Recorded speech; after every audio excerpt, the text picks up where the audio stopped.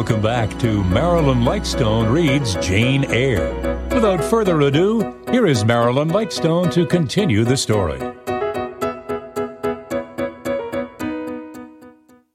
Chapter 11.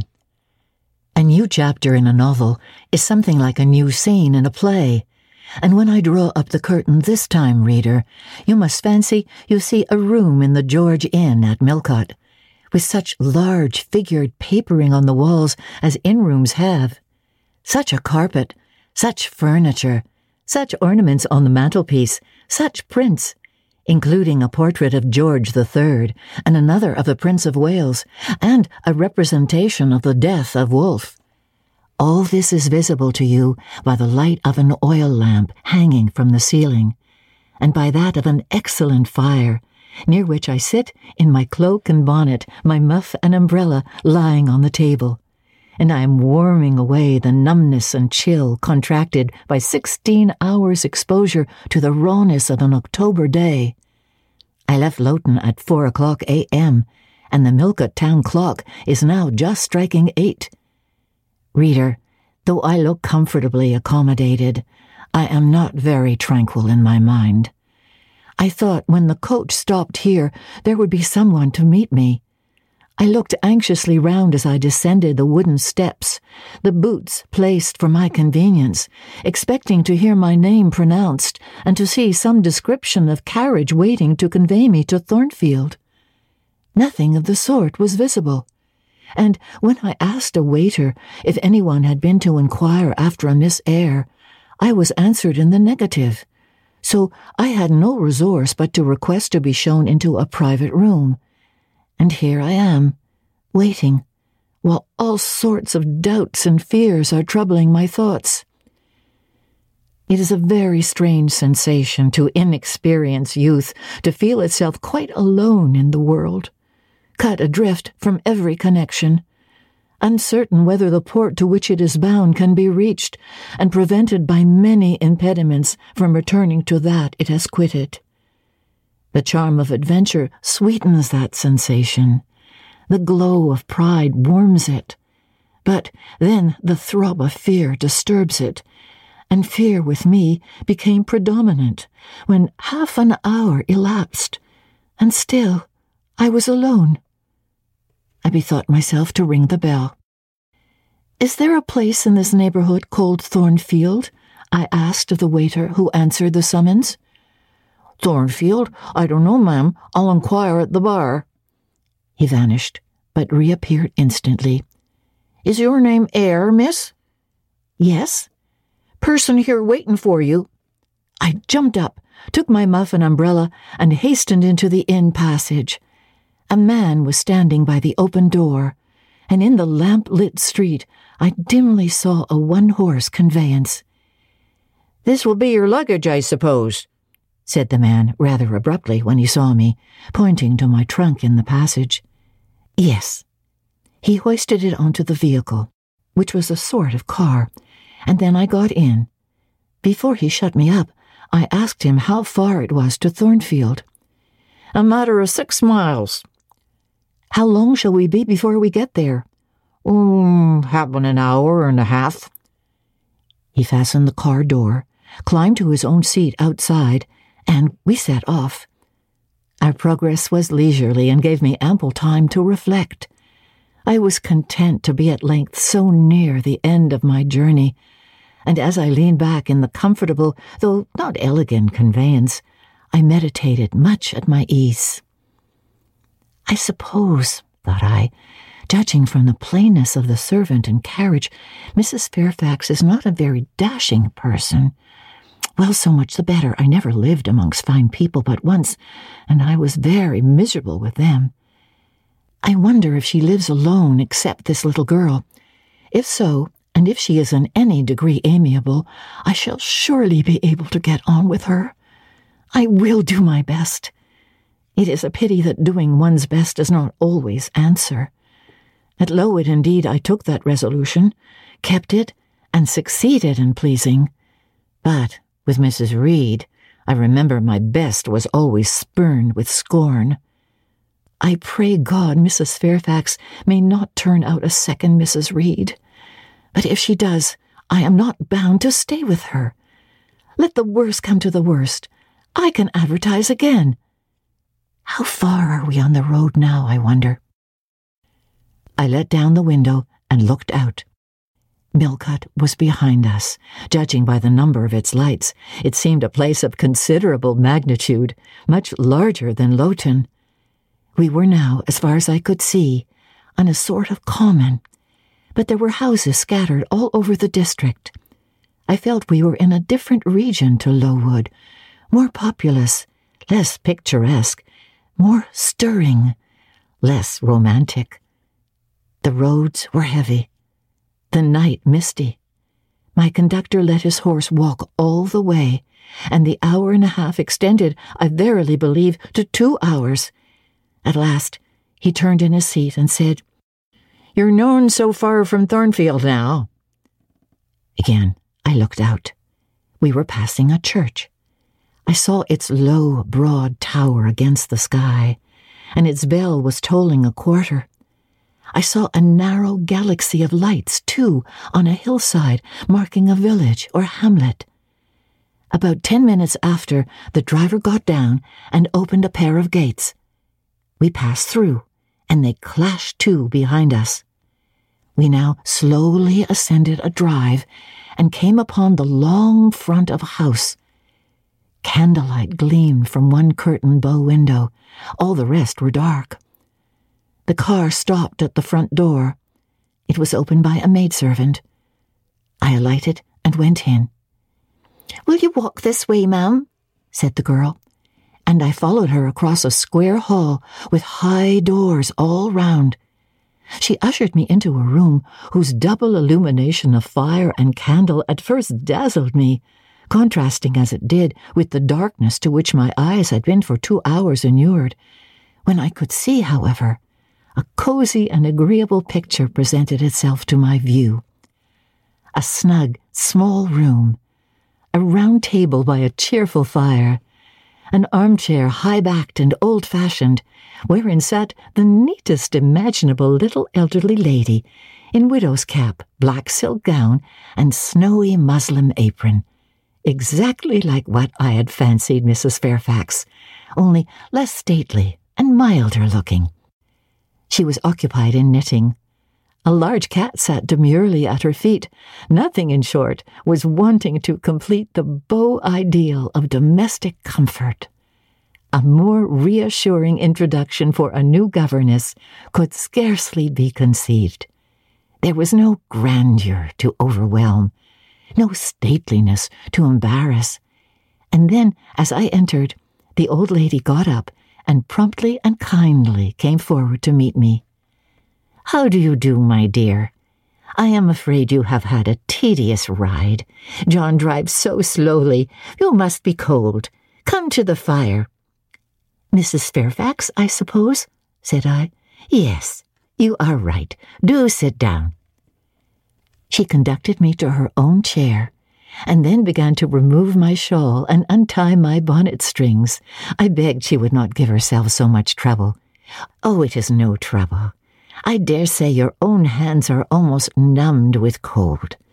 Leah, make a little hot negus and cut a sandwich or two. Here are the keys of the storeroom." And she produced from her pocket a most housewifely bunch of keys and delivered them to the servant. "Now then, draw nearer to the fire," she continued. "You've brought your luggage with you, haven't you, my dear?" "Yes, ma'am." "I'll see it carried into your room," she said, and bustled out. She treats me like a visitor, thought I. I little expected such a reception. I anticipated only coldness and stiffness. This is not like what I have heard of the treatment of governesses, but I must not exult too soon. She returned, with her own hands, cleared her knitting apparatus and a book or two from the table to make room for the tray which Leah now brought, and then herself handed me the refreshments. I felt rather confused at being the object of more attention than I had ever before received, and that, too, shown by my employer and superior. But as she did not herself seem to consider she was doing anything out of her place, I thought it better to take her civilities quietly. "Shall I have the pleasure of seeing Miss Fairfax tonight?" I asked, when I had partaken of what she had offered me. "What did you say, my dear? I'm a little deaf," returned the good lady, approaching her ear to my mouth. I repeated the question more distinctly. "Oh, Miss Fairfax. Oh, you mean Miss Varens. Varens is the name of your future pupil." "Indeed? Then she is not your daughter?" "Oh, no, I have no family." I should have followed up my first inquiry by asking in what way Miss Varens was connected with her, but I recollected it was not polite to ask too many questions. Besides, I was sure to hear in time. "I am so glad," she continued, as she sat down opposite to me and took the cat on her knee. "I am so glad you are come. It will be quite pleasant living here now with a companion. To be sure, it is pleasant at any time, for Thornfield is a fine old hall, rather neglected of late years, perhaps, but still it is a respectable place. Yet, you know, in winter-time one feels dreary quite alone in the best quarters. I say alone. Leah is a nice girl, to be sure, and John and his wife are very decent people. But then, you see, they are only servants, and one can't converse with them on terms with equality. One must keep them at due distance for fear of losing one's authority. I'm sure last winter, it was a very severe one, if you recollect, and when it did not snow, it rained and blew. Not a creature but the butcher and postman came to the house, from November till February, and I really got quite melancholy with sitting night after night alone. I had Leah in to read to me sometimes, but I don't think the poor girl liked the task much. She felt it confining. In spring and summer, one got on better. Sunshine and long days make such a difference. And then, just at the commencement of this autumn, little Adela Varens came, and her nurse. A child makes a house alive all at once. And now you are here, I shall be quite gay." My heart really warmed to the worthy lady as I heard her talk, and I drew my chair a little nearer to her and expressed my sincere wish that she might find my company as agreeable as she anticipated. "But I'll not keep you sitting up late tonight," said she. "It is on the stroke of 12 now, and you have been travelling all day. You must feel tired. If you've got your feet well warmed, I'll show you to your bedroom. I've had the room next to mine prepared for you. It is only a small apartment, but I thought you would like it better than one of the large front chambers. To be sure, they have finer furniture, but they are so dreary and solitary. I never sleep in them myself." I thanked her for her considerate choice, and as I really felt fatigued with my long journey, expressed my readiness to retire. She took her candle, and I followed her from the room. First, she went to see if the hall door was fastened. Having taken the key from the lock, she led the way upstairs. The steps and banisters were of oak. The staircase window was high and latticed. Both it and the long gallery into which the bedroom doors opened looked as if they belonged to a church rather than a house. A very chill and vault-like air pervaded the stairs and gallery, suggesting cheerless ideas of space and solitude, and I was glad, when finally ushered into my chamber, to find it of small dimensions and furnished in ordinary modern style. When Mrs. Fairfax had bidden me a kind good night, and I had fastened my door, gazed leisurely round, and in some measure effaced the eerie impression made by that wide hall, that dark and spacious staircase, and that long, cold gallery, by the livelier aspects of my little room, I remembered that, after a day of bodily fatigue and mental anxiety, I was now, at last, in safe haven.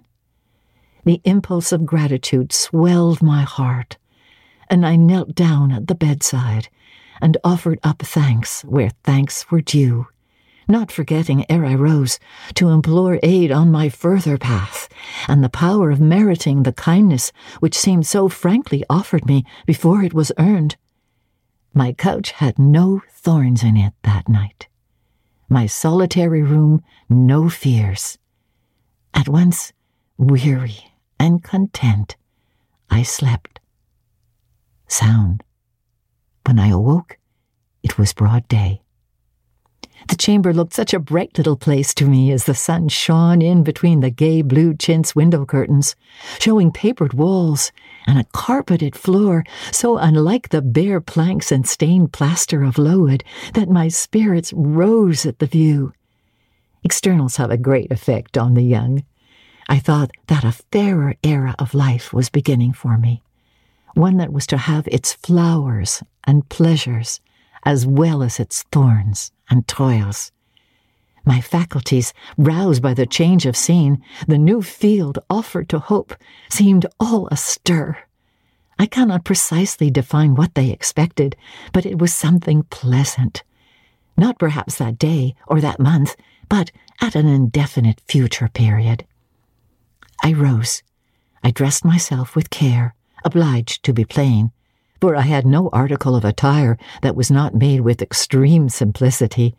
I was still by nature solicitous to be neat. It was not my habit to be disregardful of appearance or careless of the impression I made. On the contrary, I ever wished to look as well as I could, and to please as much as my want of beauty would permit. I sometimes regretted that I was not handsomer.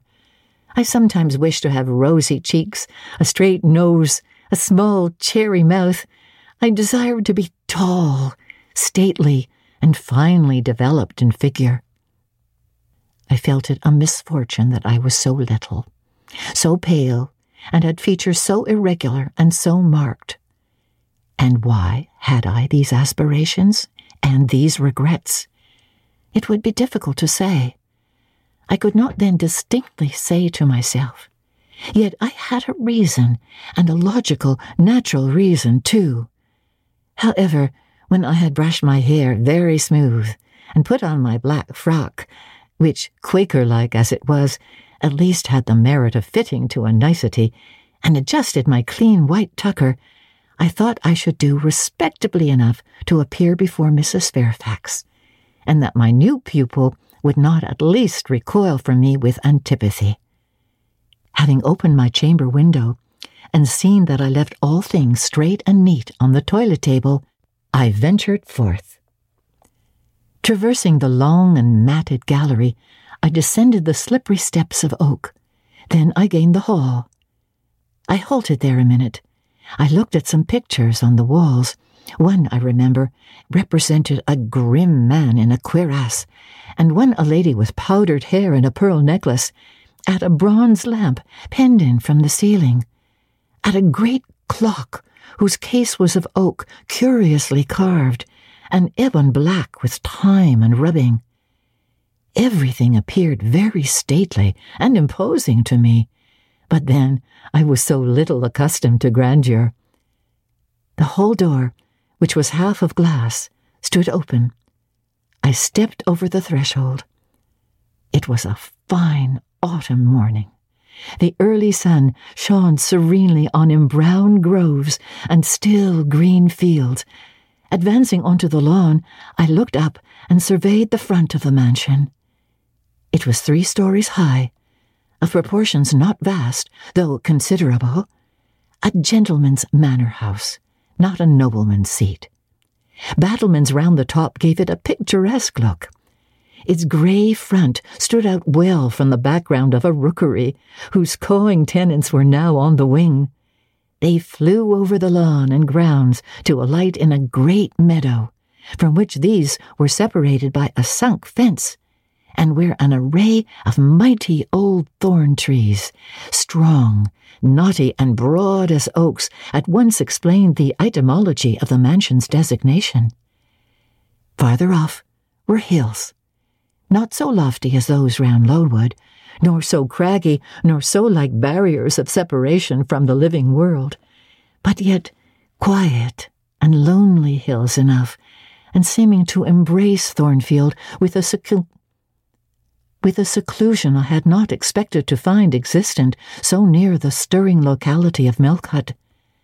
A little hamlet, whose roofs were blent with trees, straggled up the side of one of these hills. The church of the district stood nearer Thornfield. Its old tower top looked over a knoll between the house and the gates. I was yet enjoying the calm prospect and pleasant fresh air, yet listening with delight to the crowing of the rooks, yet surveying the wide, hoary front of the hall, and thinking what a great place it was for one lonely little dame like Mrs. Fairfax to inhabit, when that lady appeared at the door. "What, out already?" said she. "I see you are an early riser." I went up to her and received with an affable kiss and shake of the hand. "How do you like Thornfield?" she asked. I told her I liked it very much. "Yes," she said, "it is a pretty place, but I fear it will be getting out of order unless Mr. Rochester should take it into his head to come and reside here permanently, or at least visit it rather oftener. Great houses and fine grounds require the presence of the proprietor." "Mr. Rochester?" I exclaimed. "Who is he?" "Oh, the owner of Thornfield," she responded quietly. "Did you not know he was called Rochester?" Of course I did not. I had never heard of him before. But the old lady seemed to regard his existence as a universally understood fact, with which everybody must be acquainted by instinct. "I thought," I continued, "Thornfield belonged to you." "Oh, to me? Oh, bless you, child. Oh, what an idea, to me. I am only the housekeeper, the manager. To be sure, I am distantly related to the Rochesters by the mother's side, or at least my husband was. He was a clergyman, incumbent of Hay, that little village yonder on the hill, and that church near the gates was his. The present Mr. Rochester's mother was a Fairfax, and second cousin to my husband, but I never presume on the connection. In fact, it is nothing to me. I consider myself quite in the light of an ordinary housekeeper. My employer is always civil, and I expect nothing more." "And the little girl, my pupil?" "She is Mr. Rochester's ward. He commissioned me to find a governess for her. Here she comes, with her bonne, as she calls her nurse." The enigma then was explained. This affable and kind little widow was no great dame, but a dependent like myself. I did not like her the worse for that. On the contrary, I felt better pleased than ever. The equality between her and me was real, not the mere result of condescension on her part. So much the better. My position was all the freer. As I was meditating on this discovery, a little girl, followed by her attendant, came running up the lawn. I looked at my pupil, who did not at first appear to notice me. She was quite a child, perhaps 7 or 8 years old, slightly built, with a pale, small-featured face, and a redundancy of hair falling in curls to her waist. "Good morning, Miss Adela," said Mrs. Fairfax. "Come and speak to the lady who's to teach you, and to make you a clever woman some day." She approached. "C'est là ma gouvernante," said she, pointing to me, and addressing her nurse, who answered, "Mais oui, certainement." "Are they foreigners?" I inquired, amazed at hearing the French language. "The nurse is a foreigner, and Adela was born on the continent, and I believe never left it till within 6 months ago. When she first came here, she could speak no English. Now she can make shift to talk it a little. I don't understand her. She mixes it so with French, but you will make out her meaning very well, I dare say."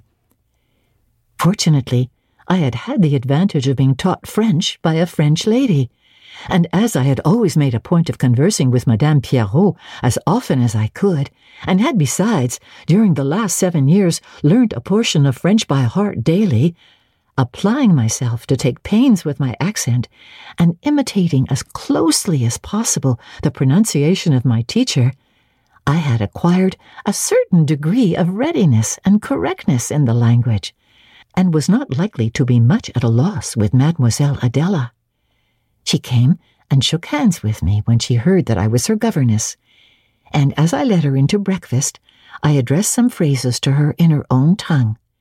She replied briefly at first, but after we were seated at the table, and she had examined me some 10 minutes with her large hazel eyes, she suddenly commenced chattering fluently.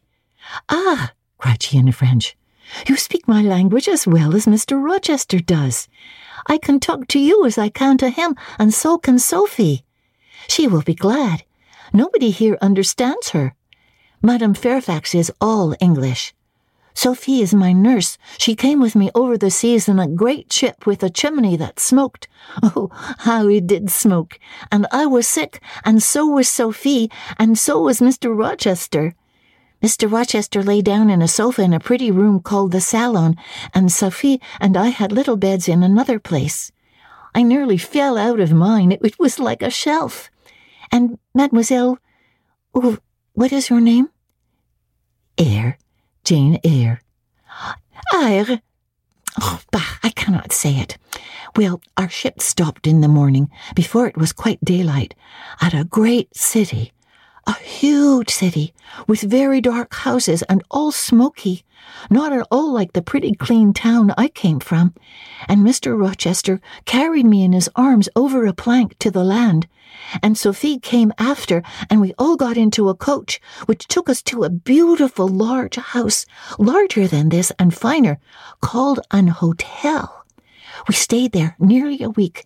I and Sophie used to walk every day in a great green place full of trees, called the park, and there were many children there besides me, and a pond with beautiful birds in it that I fed with crumbs."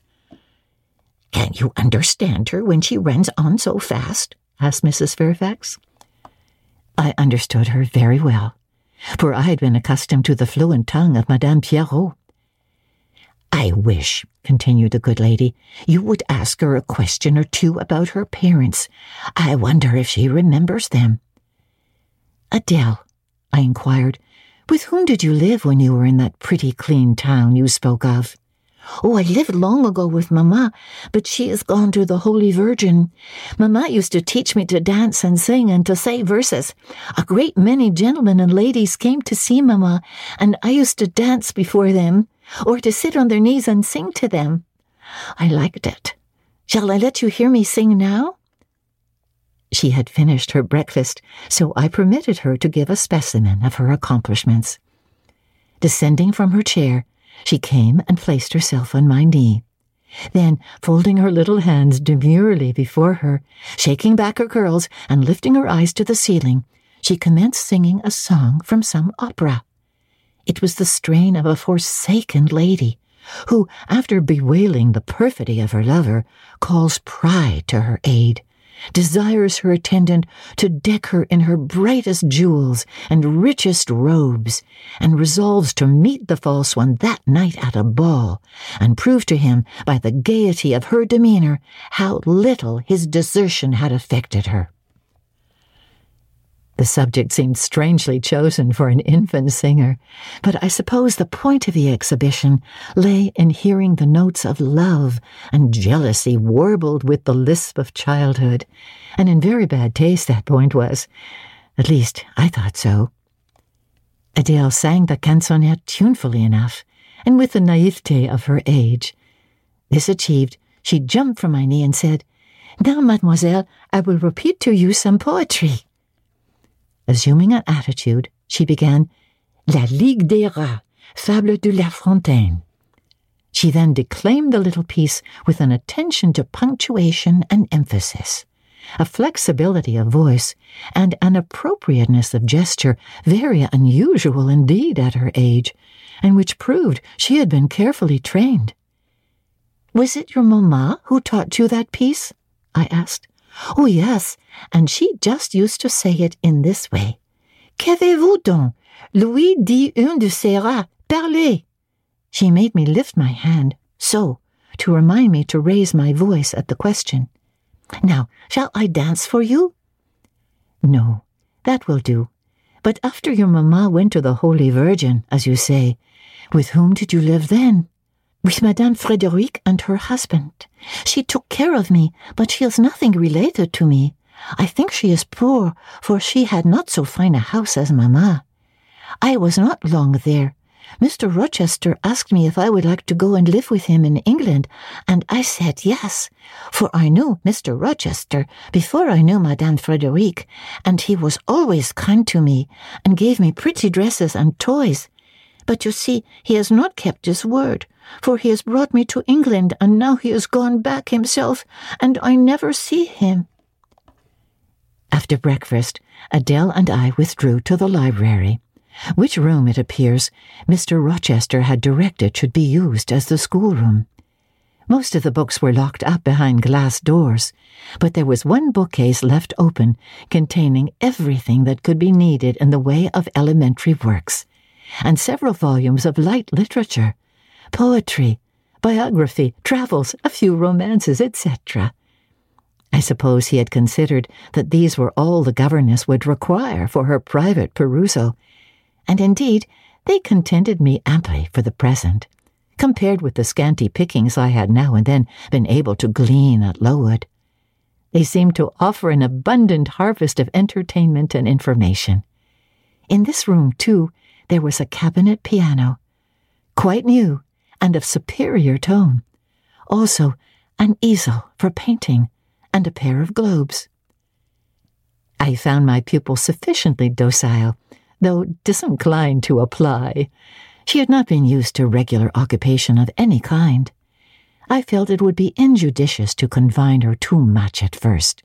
So when I had talked to her a great deal, and got her to learn a little, and when the morning had advanced to noon, I allowed her to return to her nurse. I then proposed to occupy myself till dinner-time in drawing some little sketches for her use. As I was going upstairs to fetch my portfolio and pencils, Mrs. Fairfax called to me. "Your morning school hours are over now, I suppose?" said she. She was in a room, the folding doors of which stood open. I went in when she addressed me. It was a large, stately apartment, with purple chairs and curtains, a Turkey carpet, walnut-panelled glass, one vast window rich in slanted glass, and a lofty ceiling, nobly moulded. Mrs. Fairfax was dusting some vases of fine purple spar which stood on a sideboard. "Oh, what a beautiful room!" I exclaimed as I looked round, for I had never before seen any half so imposing. "Oh, yes, this is the dining room. I have just opened the window to let in a little air and sunshine, for everything gets so damp in apartments that are seldom inhabited. The drawing room yonder feels like a vault." She pointed to a wide arch corresponding to the window, and hung like it with a Tyrian dyed curtain, now looped up. Mounting to it by two broad steps, and looking through, I thought I caught a glimpse of a fairy place, so bright to my novice eyes appeared the view beyond.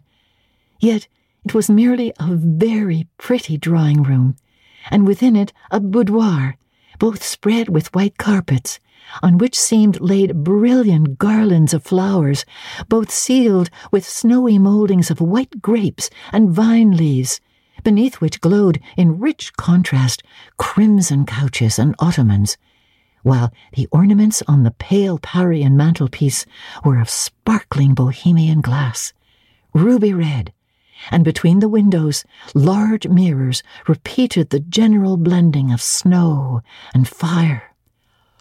"Oh, in what order you keep these rooms, Mrs. Fairfax," said I. "No dust, no canvas coverings, except that the air feels chilly. One would think that they were inhabited daily." "Why, Miss Eyre, though Mr. Rochester's visits here are rare, they are always sudden and unexpected, and as I observed that it put him out to find everything swathed up, and to have a bustle of arrangement on his arrival, I thought it best to keep the rooms in readiness." Is Mr. Rochester an exacting, fastidious sort of man? Oh, not particularly so, but he has a gentleman's tastes and habits, and he expects to have things managed in conformity to them. Do you like him? Is he generally liked? Oh, yes. The family have always been respected here. Almost all the land in this neighborhood, as far as you can see, has belonged to the Rochesters time out of mind. Well, but leaving his land out of the question, do you like him? Is he liked for himself? I have no cause to do otherwise than like him, and I believe he is considered a just and liberal landlord by his tenants, but he has never lived much amongst them. But he has no peculiarities? What, in short, is his character? Oh, his character is unimpeachable, I suppose. He is rather peculiar, perhaps. He has travelled a great deal and seen a great deal of the world, I should think. I dare say he is clever, but I never had much conversation with him. Oh, in what way is he a peculiar? I don't know. It's not easy to describe. Nothing striking. But you can feel it when he speaks to you. You cannot always be sure whether he is in jest or earnest, whether he is pleased or the contrary. You don't thoroughly understand him, in short. At least, I don't. But it is of no consequence. He is a very good master. This was all the account I got from Mrs. Fairfax of her employer and mine. There are people who seem to have no notion of sketching a character, or observing and describing salient points, either in persons or things. The good lady evidently belonged to this class. My queries puzzled, but did not draw her out. Mr. Rochester was Mr. Rochester in her eyes, a gentleman, a landed proprietor, nothing more. She inquired and searched no further, and evidently wondered at my wish to gain a more definite notion of his identity. When we left the dining room, she proposed to show me over the rest of the house, and I followed her upstairs and downstairs, admiring as I went, for all was well arranged and handsome. The large front chambers I thought especially grand, and some of the third-story rooms, though dark and low, were interesting from their air of antiquity. The furniture, once appropriated to the lower apartments, had from time to time been removed here, as fashions changed, and the imperfect light entering by their narrow casement showed bedsteads of 100 years old, chests in oak or walnut, looking with their strange carvings of palm branches and cherubs' heads like types of the Hebrew Ark, rows of venerable chairs, high-backed and narrow, stools still more antiquated, on whose cushioned tops were yet apparent traces of half-effaced embroideries, wrought by fingers that for 2 generations had been coffin dust. All these relics gave to the 3rd story of Thornfield Hall the aspect of a home of the past, a shrine of memory. I like the hush, the gloom, the quaintness of these retreats in the day, but I by no means coveted a night's repose on one of those wide and heavy beds, shut in some of them with doors of oak, shaded others with wrought old English hangings, crusted with thick work, portraying effigies of strange flowers and stranger birds and strangest human beings, all of which would have looked strange indeed by the pallid gleam of moonlight. "Do the servants sleep in these rooms?" I asked. "Oh, no. They occupy a range of smaller apartments to the back. No one ever sleeps here. One would almost say that if there were a ghost at Thornfield Hall, this would be its haunt." "So I think you have no ghost, then?" "Oh, none that I have ever heard of," returned Mrs. Fairfax, smiling. "Nor any traditions of one? No legends or ghost stories?" "I believe not. And yet it's said the Rochesters have been rather a violent than a quiet race in their time. Perhaps, though, that is the reason they rest tranquilly in their graves now. Yes, after life's fitful fever, they sleep well, I muttered. Where are you going now, Mrs. Fairfax? For she was moving away. On to the Leads. Will you come and see the view from thence? I followed still, up a very narrow staircase to the attics, and thence by a ladder and through a trap door to the roof of the hall. I was now on a level with the crow colony and could see into their nests. Leaning over the battlements and looking far down, I surveyed the grounds laid out like a map, the bright and velvet lawn closely girdling the grey base of the mansion. The field, wide as a park, dotted with its ancient timber. The wood, dun and sere, divided by a path visibly overgrown, greener with moss than the trees were with foliage. The church at the gates, the road, the tranquil hills, all reposing in the autumn day's sun. The horizon bounded by a propitious sky, azure, marbled with pearly white. No feature in the scene was extraordinary, but all was pleasing. When I turned from it and repassed the trap door, I could scarcely see my way down the ladder. The attic seemed black as a vault compared with that arch of blue to which I had been looking up, and to that sunlit scene of grove, pasture, and green hill of which the whole was the centre, and over which I had been gazing with delight. Mrs. Fairfax stayed behind a moment to fasten the trap door. I, by drift of groping, found the outlet from the attic and proceeded to descend the narrow garret staircase. I lingered in the long passage to which this led, separating the front and back rooms of the third story, narrow, low, and dim, with only one little window at the far end, and looking, with its 2 rows of small black doors, all shut, like a corridor in some Bluebeard's castle. While I paced softly on, the last sound I expected to hear in so still a region, a laugh, struck my ear. It was a curious laugh, distinct, formal, mirthless. I stopped.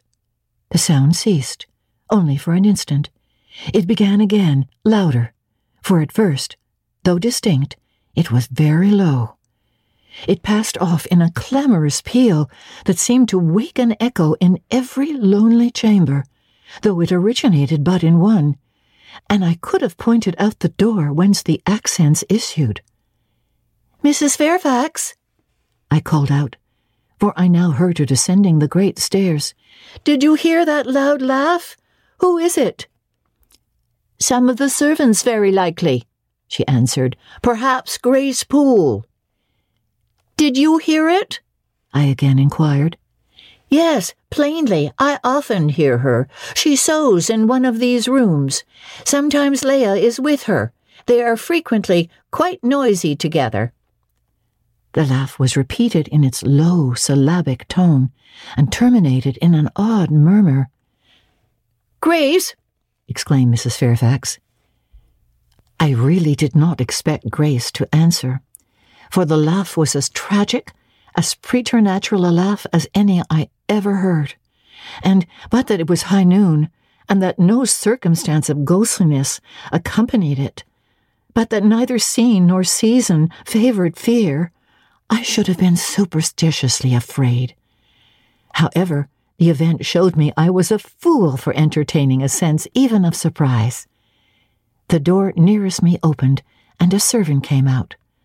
A woman of between 30 and 40, a set, square-made figure, red-haired, and with a hard, plain face. Any apparition less romantic or less ghostly could scarcely be conceived. "Too much noise, Grace," said Mrs. Fairfax. "Remember directions." Grace curtsied silently and went in. "She is a person we have to sew and assist Leah in her housemaid's work," continued the widow. "Not altogether unobjectionable in some points, but she does well enough. Oh, by the by, how have you got on with your new pupil this morning?" The conversation thus turned on Adele, continued till we reached the light and cheerful region below. Adele came running to meet us in the hall, exclaiming, "Mesdames, vous êtes servies!" added, "J'ai bien faim, moi." We found dinner ready and waiting for us in Mrs. Fairfax's room.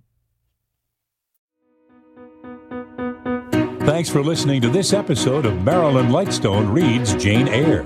This episode was produced by Justin Eacock and Paul Thomas. Executive producer, Moses Znaimer. You can help us by recommending this podcast to your friends and rating it in the iTunes and Android podcast stores. We invite you to enjoy a variety of other podcasts proudly presented by the Zoomer Podcast Network.